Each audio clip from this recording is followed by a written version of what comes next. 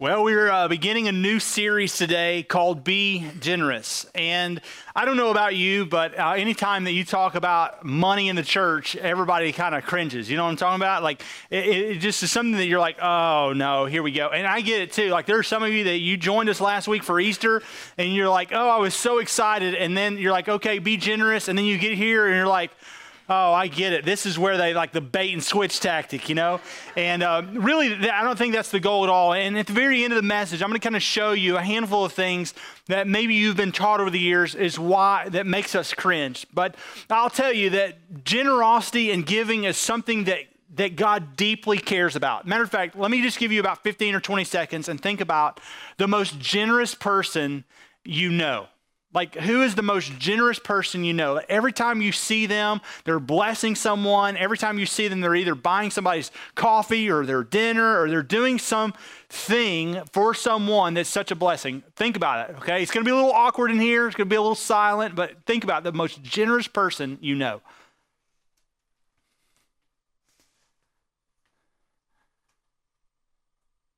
And most of you are like, I cannot stand the silence, right?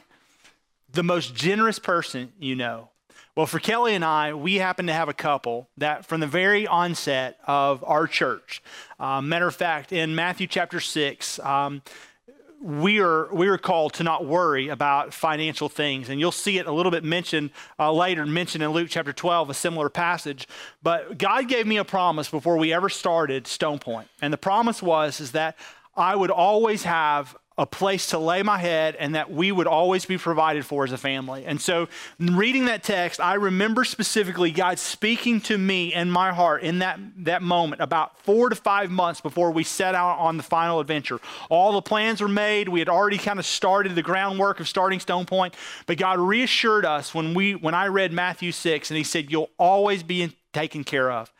And I thought about that, and I was like, okay, God, and he gave me that confirmation. But since we started, there's been one couple that is the most generous couple that I've ever met. They have blessed Kelly and I beyond measure.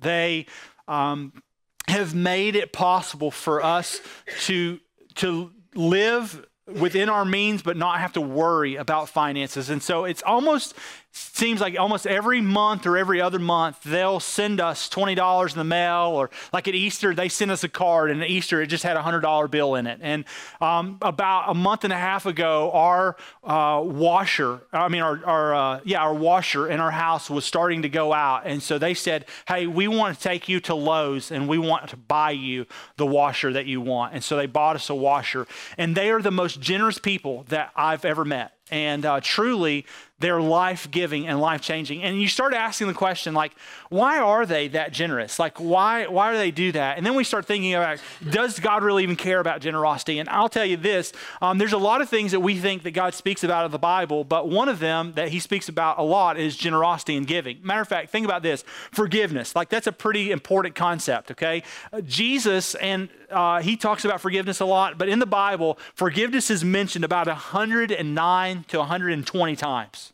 Then you go, okay, that's a really important thing, but what about like belief? Jesus says, believe in me, and yet you die, you will always live. You know, he says, hey, don't let your hearts be troubled. Believe in God. Believe also in me. And he talks about belief. But belief is mentioned 259 times throughout the whole Bible. And then you think about, okay, forgiveness, belief. Well, surely he talks about prayer far more than he does forgiveness or belief. And so for some of you, like, oh man, he mentions prayer a lot. How many of you in here, right, raise your hands, you think that God talks about prayer a lot? Okay, raise your hand. Like, okay, yeah, I think some of you are like, I have no idea, man. Why are you doing that to me? He talks about prayer 316 times throughout the Bible. That's praying or prayer or prayerfulness. But what's interesting is you can take all of those things. You can take forgiveness, you can take prayer, you can take belief, and they still do not match the over 1,400 times that God talks about giving. Over 1,400 times he talks about giving. And the question then becomes, well, if giving is so important to him, why is it important? And that's the question that I began to ask myself is, why is it that this couple continues to bless us? And I know, here's what you naturally assume. Like, here's what I naturally assume. I'm like, well, they got a stash of cash, you know? Like, they got tons of money in their bank account, and they just need to, they're just bored. They're getting older, and they just need someone to give it to. And they just thought, hey, why not Brandon and Kelly? And I thought, no, I don't think that's it, though. And so I started reflecting on, like, why do they bless us the way that they bless us? Why do other people, because even as I look across this room, I know there are families in here that have blessed us in more ways than I can count. And the question is, why do you do it? Why do we do it? Do we do it because we just have to? And I thought, no. Do we do it because we have a ton of money in our bank account? No. And so here's why we do it. There's 3 reasons. The first one is because generosity reflects the heart of God. It reflects who God is. And it's not just who God has become, but it's who God has always been.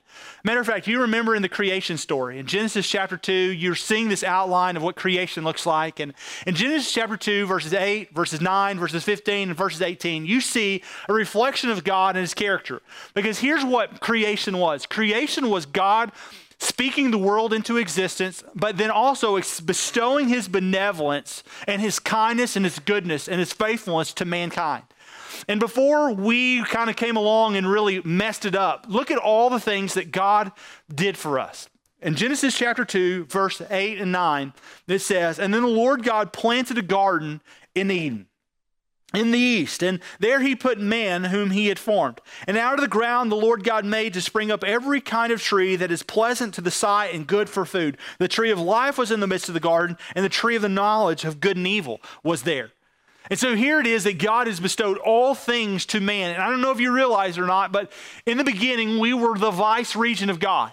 Now, the vice regent of God literally is like the vice president of the United States in a sense, like you're the second in command. And so here it is, God, in all of his goodness and all of his generosity, and he chose us in his image, man, to not only look like him, but to reflect him to everyone. And the reason we reflect him is because we are the second in charge. Like, we are above the angelic realm. We are created in God's image. And he says, and I want you to care for all things. And he says, you have everything under your subjection. All of the garden is under your care. You were to toil and labor for it, although it wasn't toiling and laboring. It was something we enjoyed. We had this relationship with God that was unique. We had perfect. We could come, we could go. And Adam and Eve had all that they wanted. All that they could ever dream of was at their hands. They were the vice regent of God. Matter of fact, look at this. In verse 15, it says, "And the Lord God took man and he put him in the garden to work it and to keep it." Verse 18 says, "And after man is working and keeping all the birds of the air, all the fish of the sea, all the reptiles that go around the ground, and even the cattle on 1,000 hills, all of them come under subjection of Adam," he realizes, I've done everything there is for creation. I've made sure that every single animal has a mate, and yet I see that the one that's made in my image, the one that I love, who has a relationship with me, he still needs something. And in verse 18, you see that God looks down and he says, "And the Lord said, it's not good that man should be alone. I will make him a helper fit for him." Fit for him. Now, I don't know about you men, but my wife is the best thing that God has ever given me. And the reason why is most of you are like, "Oh, Brandon, man, you got such an awesome ministry." And my ministry is awesome simply because God gave me a woman fit for me. She knows me. She understands me. She's gracious with me because I need grace. And God did that for me. And he's done that for many of us. And what's interesting is creation speaks of God's goodness. And then here we are, we messed it up, right? And why did we mess it up? Listen to this. We messed it up because here's the intrinsic part of our flesh. This couple who blesses us month after month after month, literally for 5 years. If not too long into it, you start going, man, they blessed us last month with $300. I wonder if this next month they'll bless us with $600. And you begin to think, if they're so good and benevolent and they're kind, then if they're really good, then when are they going to unlock everything to us? I mean, when are they going to give us stock? And are they going to leave their house to me? And you go, well, that's foolish. That's stupid. That's greedy. But see, that's the question that was posed in the Garden of Eden. See, when the deceiver came, he came and he said, you believe that God is good and benevolent, but if God is good and benevolent, then why would he give you all these things but not give you the keys to the bank account? Why would he leave out this one tree in the garden? And we assume that God leaves it out because he's really not good and benevolent, and he really didn't create a good, benevolent, and perfect creation. But see, in that good, benevolent, perfect creation, he gave us a choice, and our choice was what? That instead of believing that God was good because he's entrusted so much to our care, but God must not be good because he has not unlocked everything to us, and so he's withholding something from us. Do you see that? That would be like me going to the most generous person I know and saying, I don't believe that you're as generous as I first thought because you've not given me all that you have. And you would go, that's ludicrous. But that's what happened in the garden.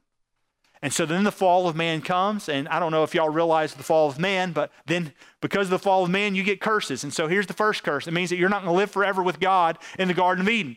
It means that now you're booted out of the Garden of Eden. Now you're going to have to experience death. And so many of us in here have experienced death, sorrow, hurt, crying, pain, all those things assumed from death. Why? Because we questioned God and his goodness. We wanted more of what we claimed he had and he was withholding from us. And then not only that, ladies, you've experienced childbearing pains.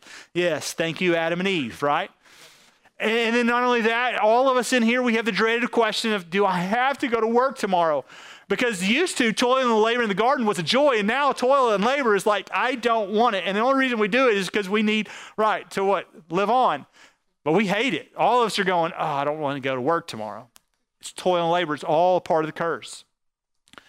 But see, God didn't just display his benevolence in creation, but even after we ruined it, he experienced it in recreation. Matter of fact, look how generous God is. This is a verse that you've heard many times. Matter of fact, it's one of the verses that if you looked at over the 1,400 verses talking about giving, this is one of the verses. John 3:16. For God so loved the world that he gave, what? Look at that word. Say it with me. Okay, hold on. I know that was a tricky question. Hold on. Let me try that one again, okay? God so loved the world that he gave. Wait a second. A benevolent God who gave but didn't give us everything, now is giving us everything? Yes, because that's the heart of God. The heart of God was never to withhold from Adam and Eve something because he wasn't good. The heart of God was to withhold something from them because he was, in fact, good. And he didn't want them to experience death and pain and turmoil and all the things that we now experience, sin and labor and childbearing pains and all those things. All those things are a part of the fall and curse. But God says, but I can yet restore you through my son. And so he says, for God so loved the world that he gave his one and only son, that whoever believes in him would what? Not perish, but have eternal life. And what's interesting is, this is extra, okay, I won't charge you for it, but this is extra. In the end, God tells us in Revelation that there's going to be a wedding feast. And the picture is that we're going to be rightfully restored. And we're going to be rightfully restored in this way, that he, Jesus, is the bridegroom and we, the church, people who believe in him, are the bride. And he says, and there's going to be a great wedding feast and there's going to be a celebration and we're going to be reunited and we're going to be married for all of eternity with a perfect husband, the bridegroom, Jesus. And what's interesting about that is then we are going to what? Be restored to the vice regency of God. What creation originally spoke of is what we're going to be returned to in the end.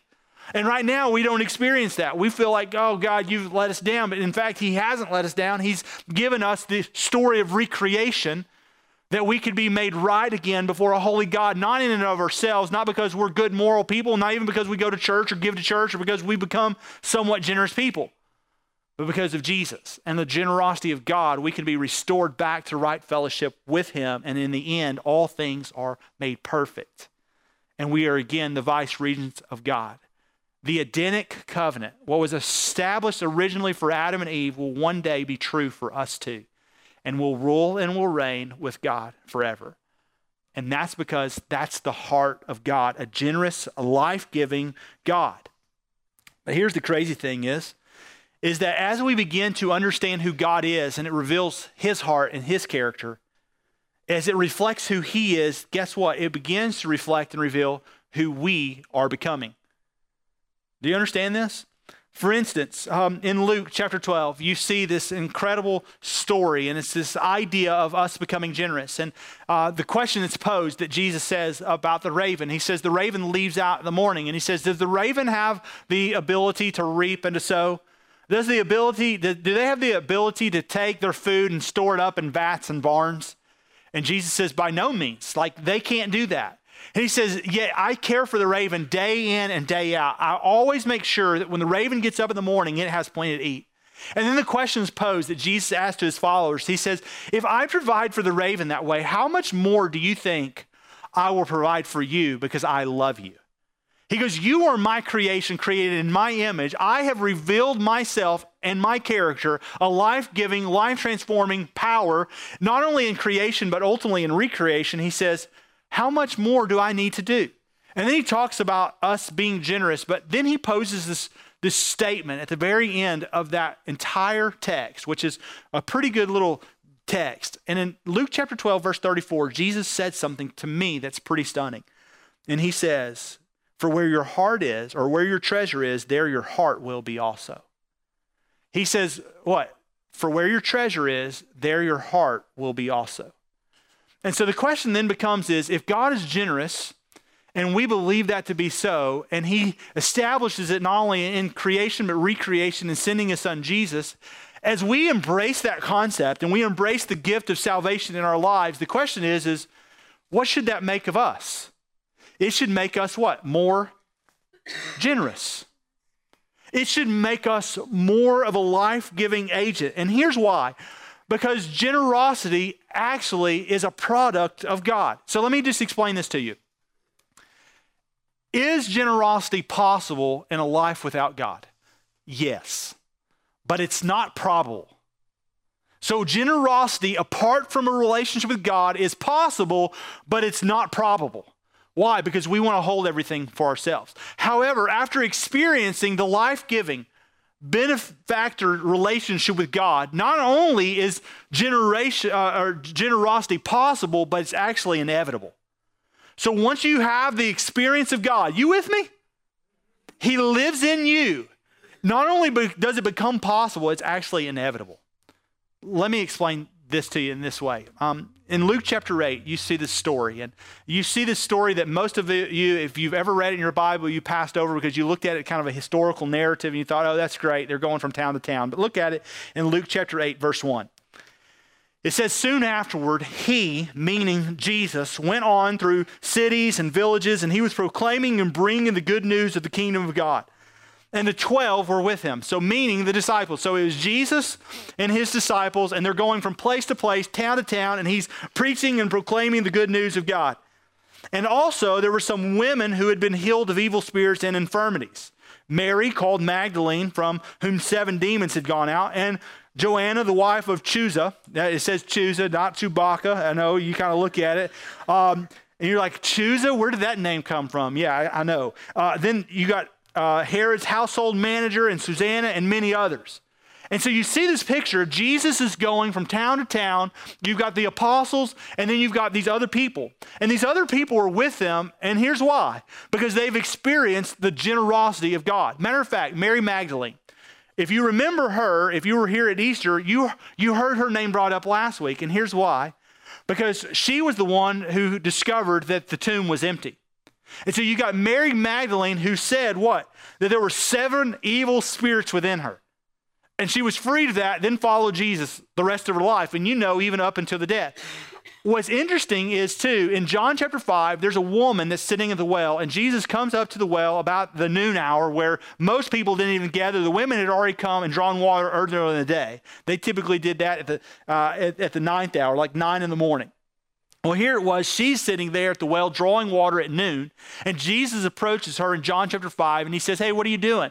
And she says, I'm drawing water from the well. And then he goes, well, where's your husband? And she says, I don't have a husband. And then Jesus says, well, you're right to say that you don't have a husband. And she looks at him and is like, what do you mean?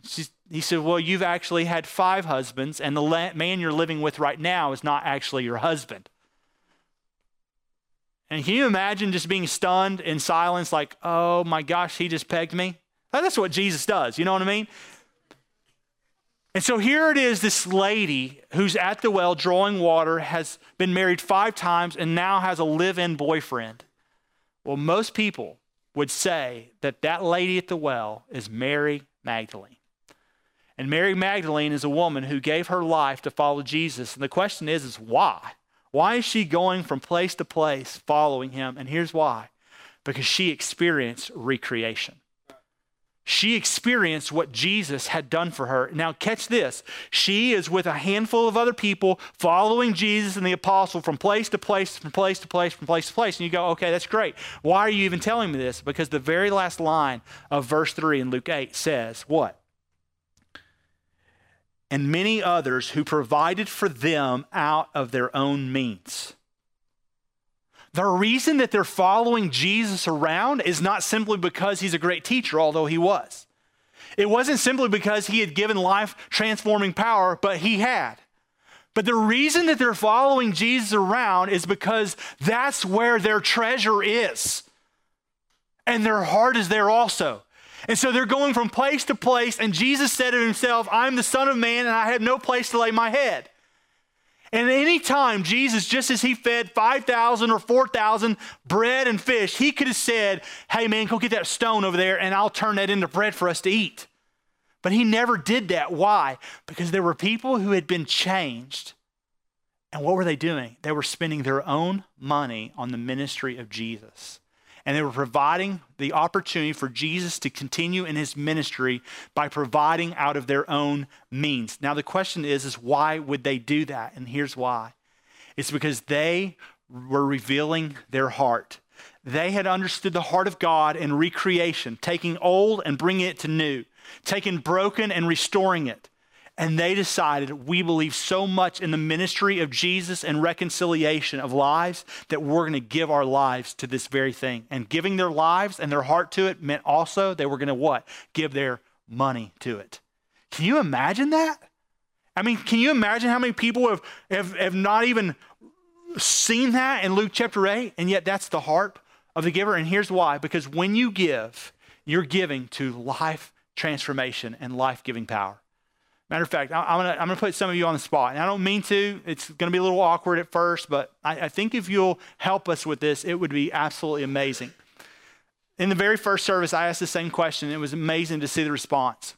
But if you're here at Stone Point, we're almost 5 years into this, and you would say that since Stone Point began, I have either received Christ, I have been baptized, I've followed in believer's baptism, I have been transformed by God's life-giving, life-changing freedom. Maybe you were once in addiction and now you've been set free through our Regen ministry. But you would say, without a doubt, that God has used something here to change your whole life. Maybe you were once in debt financially and now because of our financial peace program, you're like, I'm out of debt. If your family has been changed as a result of God's life-transforming power here at Stone Point, I'm going to ask you to do something really weird, a little awkward, I know, but I would like for you to stand right where you are if you would say, that's definitely been me. Now, let me ask you a question. Is that worth giving a hand to? Amen? Okay, you can be seated. Now, what's crazy is this.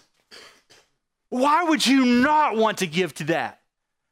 Because if that's what God is doing in our midst, there's people's lives being changed all around you. Some being set free from addiction, some being set free from financial mismanagement. Like I literally had one couple who's sitting in this service that sent us a message about 2 weeks ago and said, because of financial peace 2 years ago, our family is entirely debt-free. And I'm like, that's what it's all about. It's not just life-giving, like, oh, spiritual freedom, it's financial freedom, it's all of those things. And that's why we give, is because of life-transforming power. Matter of fact, I can't think of a better text of life-transforming power than another story in Luke. I don't know, the theme is Luke today, okay? But in Luke chapter 19, look at Luke chapter 19. You're going to run to a guy that I think all of us have heard about. Jesus, verse 1, entered into Jericho and he was passing through. And behold, there was a man named Zacchaeus. I love Zacchaeus, one of my favorite stories in all of the Bible, and I think it goes back to my childhood. Matter of fact, how many of y'all as children, like y'all remember the story of Zacchaeus? Raise your hand. Yes, okay. So he was a chief tax collector and he was rich. In the Greek, what that meant is he was sorry, is basically what it meant, okay? And here's why, is because he was stealing people's money and he had plenty of money to go around. And so that's not what it really says in the Greek, but that's kind of what I take of it in the text. And he was seeking to see who Jesus was, but on account of the crowd, he could not see because he was small in stature. He was a wee little man, right? Yes, y'all remember? A wee little man was he. He climbed up in a sycamore tree. Yes. Okay. So yeah, we're good. But like, that's a story. Like it just brings back just moments of nostalgia, you know, like, oh, those are the good times, right? Animal crackers, juice, and Zacchaeus. And he wanted to see Jesus. And when Jesus came to the place, he looked up and he said, Zacchaeus, after he climbed up in the tree, he said, I'm going to your house today. Now, can you imagine what that must have been like? Like, I mean, here it is among all these people who were following Jesus, all these people who had given to support. I mean, think about it. All the people that we read about in Luke chapter 8 who were following and giving, give Zacchaeus an opportunity to even climb up into a sycamore tree. And he climbs up in a sycamore tree just to make sure he catches a glimpse. And as he's catching a glimpse of Jesus, he walks by. Jesus stops and he says, hey, Zacchaeus. Didn't ask him his name, just knew it. He said, I'm going to your house today. And I don't know about you, but anytime that you talk about Jesus and life-giving transformation and generosity, there's always a handful of naysayers, you know? Like there's a handful of people and you're here and we're so grateful that you're here. I'm so pumped that you're joining us today. But your natural inclination when you start talking about any of this stuff, you're like, oh, he's about to bait and switch you. Here it is. Oh, I get it. They're going to talk about money. All you want is my money. And the whole point of the whole thing is like, oh, you're going to give a couple cute little illustrations. And the whole point of it is so that you can manipulate us into giving our money to you so that you can build a bigger house and you can have more acreage and blah, blah, blah, blah, blah, blah, blah. And you're the naysayer. And you think, well, naysayers don't really exist. Yes, they do. Matter of fact, look in the text. Zacchaeus, hurry and come down from and stay at your house today. And so he hurried and he came down and received him joyfully. Underline that in your Bible, received him joyfully. And as he receives him joyfully, and when they saw it, they all grumbled. Oh, he's going to go to the house of that guest, or, you know, that sinner. Oh yeah, he's going to go to Zacchaeus' house. Oh, nice. What a good ministry. Man, you're really setting an example. And you hear the grumbling and the complaining and the crowds. And I'll tell you, that in every church, there's always a handful of people that you see it, man, half glass empty. It's not life change, it's manipulation. Man, I bet you anything I bet you he called those people and had them stand. I know. You're like, that seems silly, right? To the steps that you would go to manipulate people. And that's not our heart. But there's always people that you have that thought process. But I want you to see Zacchaeus. He says, and he received him joyfully. And what that means is that as Jesus spoke to him, Zacchaeus said, I'm following him. And he didn't know why. He didn't have all the answers, but he said, I receive him joyfully. And then behold, he goes to his house and Zacchaeus stands there and he says what? I'm going to give half of my goods that I have to the poor. And I have defrauded some people. And if anybody that I've defrauded, I'm going to pay them back. I'm going to restore it fourfold. And Jesus said to him, today salvation has come to your house, since he is also the son of Abraham. For the Son of Man came to seek and save the lost. See, Zacchaeus, he gave his life and heart to Jesus Christ. And the response when he received him joyfully was what? Take it. I'm going to give it away. I'm going to give it away to people in need, but I'm also going to give it away to people that I have scammed, that I'm sorry because I was sorry. And here's the interesting thing, is that there's many of us in here, we're pondering like, oh, the generous thing, I bet you anything that he's going to talk to us about a tithe. And I'm like, yes, you're right. Actually, that's coming next week, okay? And then there's the old question like, okay, well, what do we tithe on, the gross or the net? Well, why do we really tithe? Because in the tithe under the law, and now don't we live under grace? Well, I'll ask you, what do you want to live under, law or grace? Because grace in the New Testament, although Jesus does speak one time and he supports the tithe in his speaking, New Testament, actually, you see Jesus do something kind of unique, and that is he takes an Old Testament law and he expounds on it. He actually makes it more difficult. For instance, adultery, like in the Old Testament, hey, thou shalt not commit adultery. And so you think of fair. But in the New Testament, he says, and even if you look at a woman with your eyes and you have adultery within your heart, you see he took an Old Testament concept and he added. Look at Zacchaeus. Zacchaeus didn't say, man, Jesus, man, you came to my house. I've experienced it and received you joyfully. I'm going to give you 10%. No, what did he do? He gave half away. And so look, the idea and the notion is, okay, what's right, what's wrong? I'm going to give you a picture of that. But what I want you to understand is this. The reason that we give is because it gives us life-giving transformation, not only to ourselves, but it allows us to see that happen in other people. And isn't that what it's about? It is for me. And so I'll tell you that never a point in this series are we going to manipulate you. Never a point in this series are we going to ask for something from you. Like our goal is not to get you to give us more money, because the bottom line is God's got this handled. And we believe that from day one when we had nothing. We still don't have much, and that's okay. But it hasn't stopped us from seeing transformation, life-giving power. It hasn't stopped us from doing what we need to do. And we're going to trust that that's what God wants us to do, and that's fine. But I do want you to think about it like this. Let's say that I were to pick 3 men in this room. And all 3 men, I said, okay, starting at the first of the year, I'm going to give you $10,000 a month. I'm going to go away for a year, but while I'm gone, I need you to take out of that $10,000 a month, and I need you to make sure that my wife has $1,000 every month to make sure that she has her needs taken care of and the needs of our kids. And I look you straight in the face and I say, is that too much to ask? And you say, no. You're going to give me $10,000. So let me make sure I got this right. You're going to give me $10,000, and all I have to do at the very first of the month is write your wife a $1,000 check. Yes. Was that hard? No. But you're like, that sounds crazy. But I go, that's all I want you to do. Can you do that? Yes. Can you do that? Yes. Can you do that? Yes. So 3 months into it, I call my wife and I'm like, hey, hadn't talked to you in a while. I love you guys. I can't wait to be home.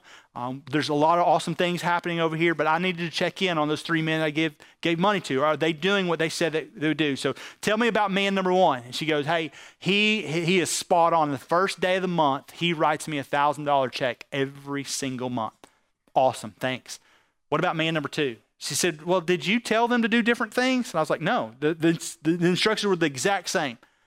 Well, whatever it is about this second man, he doesn't write me a $1,000. He actually writes me a $2,000 check every single month. I'm like, okay, that's awesome. And I said, well, what about man number 3? She said, well, man number 3, it's kind of been a little bit spotty and a little bit shaky here lately. I'm like, what do you mean by that? Well, first month, he gave me $800. Last month, he wrote me a check for $300. And this month's come and gone, and we just are approaching April, and he hasn't given me anything for March. Awesome. So let me ask you a question. As her husband, what am I going to do? I'm going to take the money from what? Man number 3. And you think I'm going to give it to man number 1? No, because man number 1 is doing exactly what I want. But here's what I noticed. In man number 2, he has a love for the exact same things that I love. And he's doing more and more for my family than I ever asked. Why? Because he loves me and he loves my family. And so I'm going to take the money from number 3, who obviously doesn't love the things, and he's taking advantage of me, and I'm going to give them to man number 2.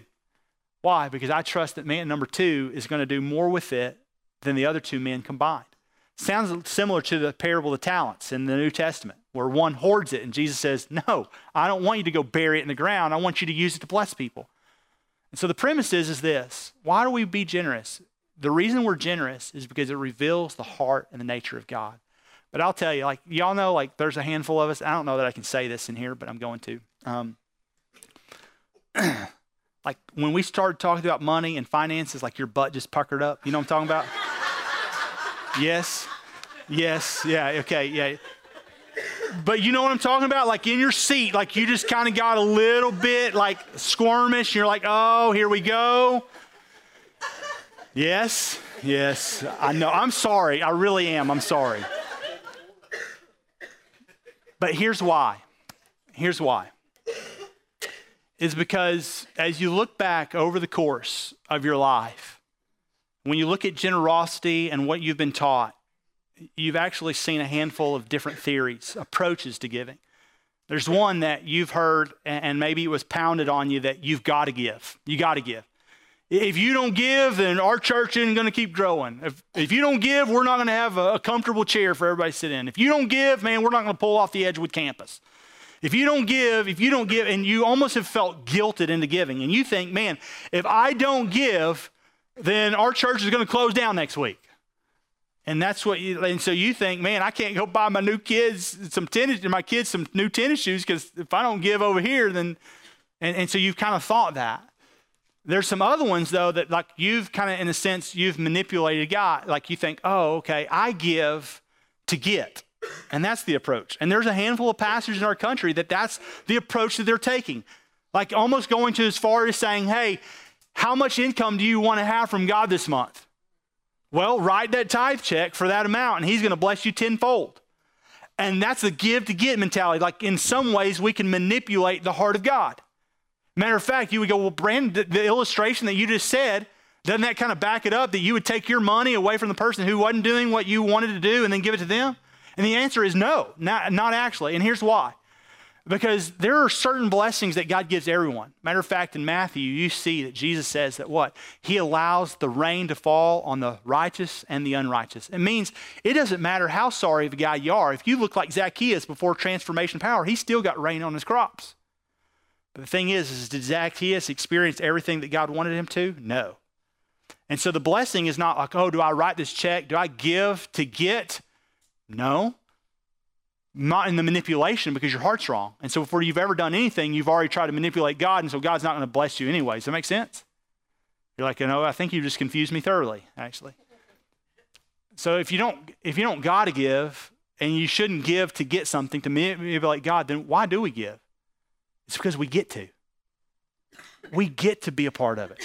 Like God invites us into it. And essentially what God wants to teach us through this series is I've given you everything you have. I've given you the ability to work for it. I've given you the hands to labor for it. I've given it to you.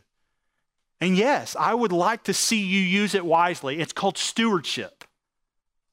And that's what we're going to talk about in the generosity series. But I want you to know that no point in this series are we going to teach the first two theories. You don't got to. It's not a salvation issue. You're not going to lose your salvation. You're not going to go, you're not going to be left out of heaven because you don't give. We're not going to give, and we're not going to say at any point in the series, hey, I want you to write the check this month, and we're going to trust God that he's going to do everything, although he does give us great promises about giving to him and the blessings. Matter of fact, it's the one thing in Scripture that he allows us to test him on, and that is giving to him. But the deal is this. I think our mindset for so long has been off because because of seeing God's heart revealed to us, we get to align ourselves, put our treasure in our heart where his heart is, and we got to have an opportunity to be a part of life-changing, life-giving transformation. And we get to do that. It's a privilege to do that. And my point to you is simply this. When we do that, we reveal exactly who God is in us. And so I want you to know that we don't ever want you to give because you feel like you're paying your membership dues. Sit in a country club, We want you to give because you want to give. Ironically, I was having a conversation with someone just a second ago, and I said, it's the same that's true for serving. There are some of us in here that we feel like we've got to serve. And I apologize if we've ever given you that inclination at Stone Point that you got to serve, and man, our kids' ministry is going to implode if you don't serve. Then it's wrong. Matter of fact, I think part of the high turnover rate that we have is maybe because that's the mentality that people have. I got to do this. I got to do this. I got to. But if actually the people who are benefiting the most, who you feel the most refreshed, as the proverb says, he who refreshes others, he himself will be refreshed, are not the ones who they feel like they've got to, or the fact that they serve or they give because God's going to give back to them, but it's the ones who say, I get to do this. I get to spend time with first graders today. Man, I get to invest this next hour with a bunch of 2 and 3-year-olds. Those are the ones who you leave and you're like, my heart is full. And for the rest of us who we have lived and died by the other 2 approaches, we leave and we're frustrated and we're like, man, I'm ready to turn in my resignation next week. These kids are crazy. News. All kids are crazy. Why? Because you're kids. But what would it look like as we approach our 5-year anniversary if we became a church who says, I get to give. I get to serve. I get to be a part of life change. What a blessing, God, that you would allow me to take my story and use it in the lives of other people. God, you redeemed me. You take my broken life, you made it new, and now you're letting me do this? God, what an awesome God that you would allow me to be a part of the story. And that's a part of it. And that's what ministry is all about, is that we get to do it. We get to be a part of it. And I'm just inviting you that you would be praying about, how do I get to be a part of this story? How do I get to be a part of it? God, what do you want me to give? Because I'll tell you, the most generous people in the world, they don't ask the question that so many of us ask. God, what do I have to give? But we ask a different question if you're generous, and that is, God, what part do I get to keep? You see it? God, what part do I have to give? And so for so many of you, the joy is sucked right out of your life, out of your vocation, out of your ministry, out of your serving because you're asking the wrong question. God, what do I get to do? What do you want me to keep and what do you want me to give away? And so my prayer is God would just move us towards that, because there's a lot of lives that still need to be changed in Van Zandt County. And I know that I really believe that there's one church in this entire county that can make that possible through the life transformation and the hope of Jesus Christ. And I believe with all my heart that it's Stone Point Church. And my prayer is that you would join me on this incredible journey as even I look, and even as Kelly and I have conversations about, maybe I think we need to stop asking the wrong question, because I'll tell you and confess to you that we've asked the wrong question too. And so God's working on us, because I'm not most generous. And matter of fact, I would think that today when you said, who's the most generous person in the room? You didn't say Pastor Brandon. And so what's that look like for us? And may we trust God to get us there. Let me pray for you. God, I thank you for this morning, and I pray, God, that you would really work and mold us and shape us into being the type of people that you want us to be. That, God, we would reveal the heart and the character of God in our life giving. I pray that our approach would not be to manipulate you. It would not be because we have to, but simply because we get to be a part of the story. And so, Father, help us as we shift our mentality, our mind from having to do something to getting to do something. And I pray, Father, that you would help us to see the biblical concept of giving and being generous as we approach this, because it is the fact that there are many biblical concepts and there are many conversations that are difficult for us to have. But I pray that us knowing the basis of and the foundation of generosity today will help us as we approach your word and allow you to teach us with your spirit what's right. In Jesus' name, amen.